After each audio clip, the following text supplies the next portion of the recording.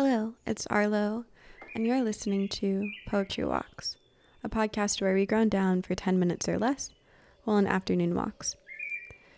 Today's work features words from Pink Moth, which is a zine based in the Midwest, where they publish poetry, prose, photography, art, and other practices in digital quarterly issues.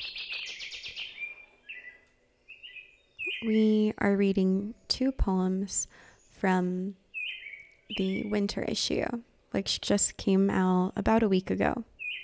You can find it via the link in the description of this podcast. We will be reading Rain Chaser and Fall Glint. Rain Chaser by Emily Kremberger, who uses she/they pronouns. Moving across the firmament, I chase a spill of sky painted across 94E. Beyond the St. Croix and River Falls and its 4 fireworks stores, past geese pulsing above the highways, southbound bend and sheaths of truck beds, until, like a small child tiring after a tantrum, the gray breaks and drops its fists of arrows thundering windshields, forgets its billowing skirts, turning earth into rivulets, and chooses once again a dress of cotton candy, blue raspberry. Fall Glint, also by Emily Kremberger. On that drive east down 36th Street, the summer's last sun glint arrowed a shard across the windshield. The brakes, not quick enough.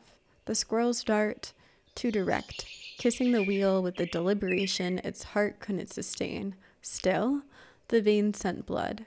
From this side of the steering wheel, we shouted, burst doors open, the car, now a winged dinosaur, stalling in the road while the Equinox curled its spill around brick apartments to ask, is it time?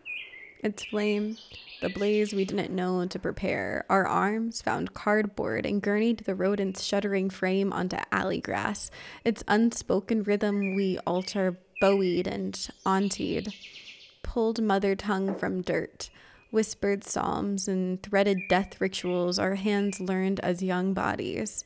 When the cadence of truth was known by observation and refracted light, we are all earth dust, spirit and bone.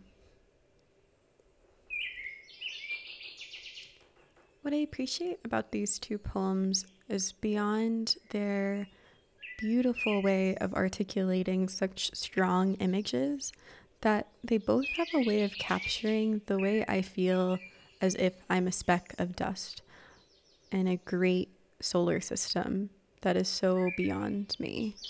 There's this book by philosopher Eugene Thacker, which is entitled In the Dust of This Planet. And it suggests that we treat the horrors that we face within this world beyond the threat of extinction and pandemics and planetary disasters and the looming pressures of our life as what they are, small in the landscape of our collective history.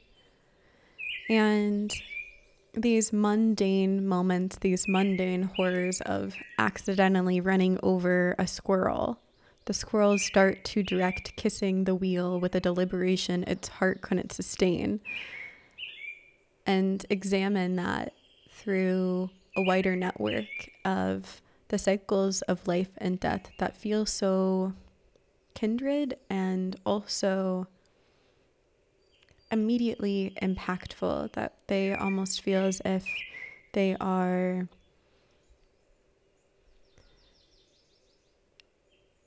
cycles of knowledge we know intergenerationally, or in the author's words, rituals our hands learned as young bodies, truths that we know from before are ingrained within us in some ways. Rain Chaser feels as though it is a promise of hope when I am in the depths of winter, shuttered in my hermit phase of the year, behind cozy closed doors and under thick linen sheets and wool blankets and cozy socks, I imagine the days when I would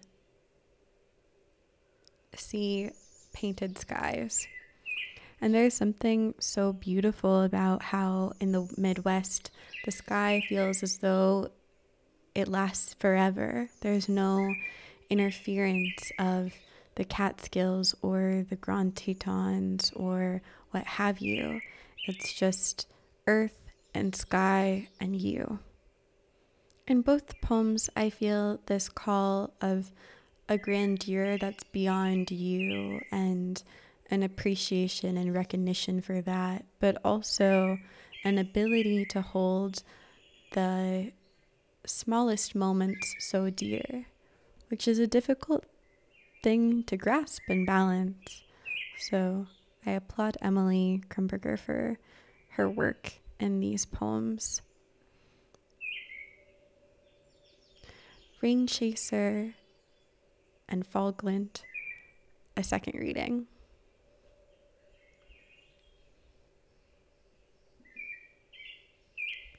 Moving across the firmament, I chase a spill of sky painted across 94E. Beyond the St. Croix and River Falls and its 4 fireworks stores, past geese pulsing above the highway's southbound bend and sheaths of truck beds, until, like a small child tiring after a tantrum, the gray breaks and drops its fists of arrows thundering windshields, forgets its billowing skirts, turning earth into rivulets, and chooses once again a dress of cotton candy, blue raspberry. Fall Glint. On that drive east down 36th Street, the summer's last sun glint arrowed a shard across the windshield. The brakes, not quick enough. The squirrel's dart, too direct, kissing the wheel with the deliberation its heart couldn't sustain. Still, the veins sent blood. From this side of the steering wheel, we shouted, burst doors open. The car, now a winged dinosaur stalling in the road while the Equinox curled its spill around brick apartments to ask, is it time? Its flame. The blaze we didn't know to prepare. Our arms found cardboard and gurneyed the rodent's shuddering frame onto alley grass. An unspoken rhythm we alter bowed and auntied, pulled mother tongue from dirt. Whispered psalms and threaded death rituals our hands learned as young bodies. When the cadence of truth was known by observation. In refracted light, we are all earth dust, spirit and bone. Thank you, Rachel Lyons, who gave me permission to read and feature work from Pink Moth Lit. I so deeply appreciate the work you're doing.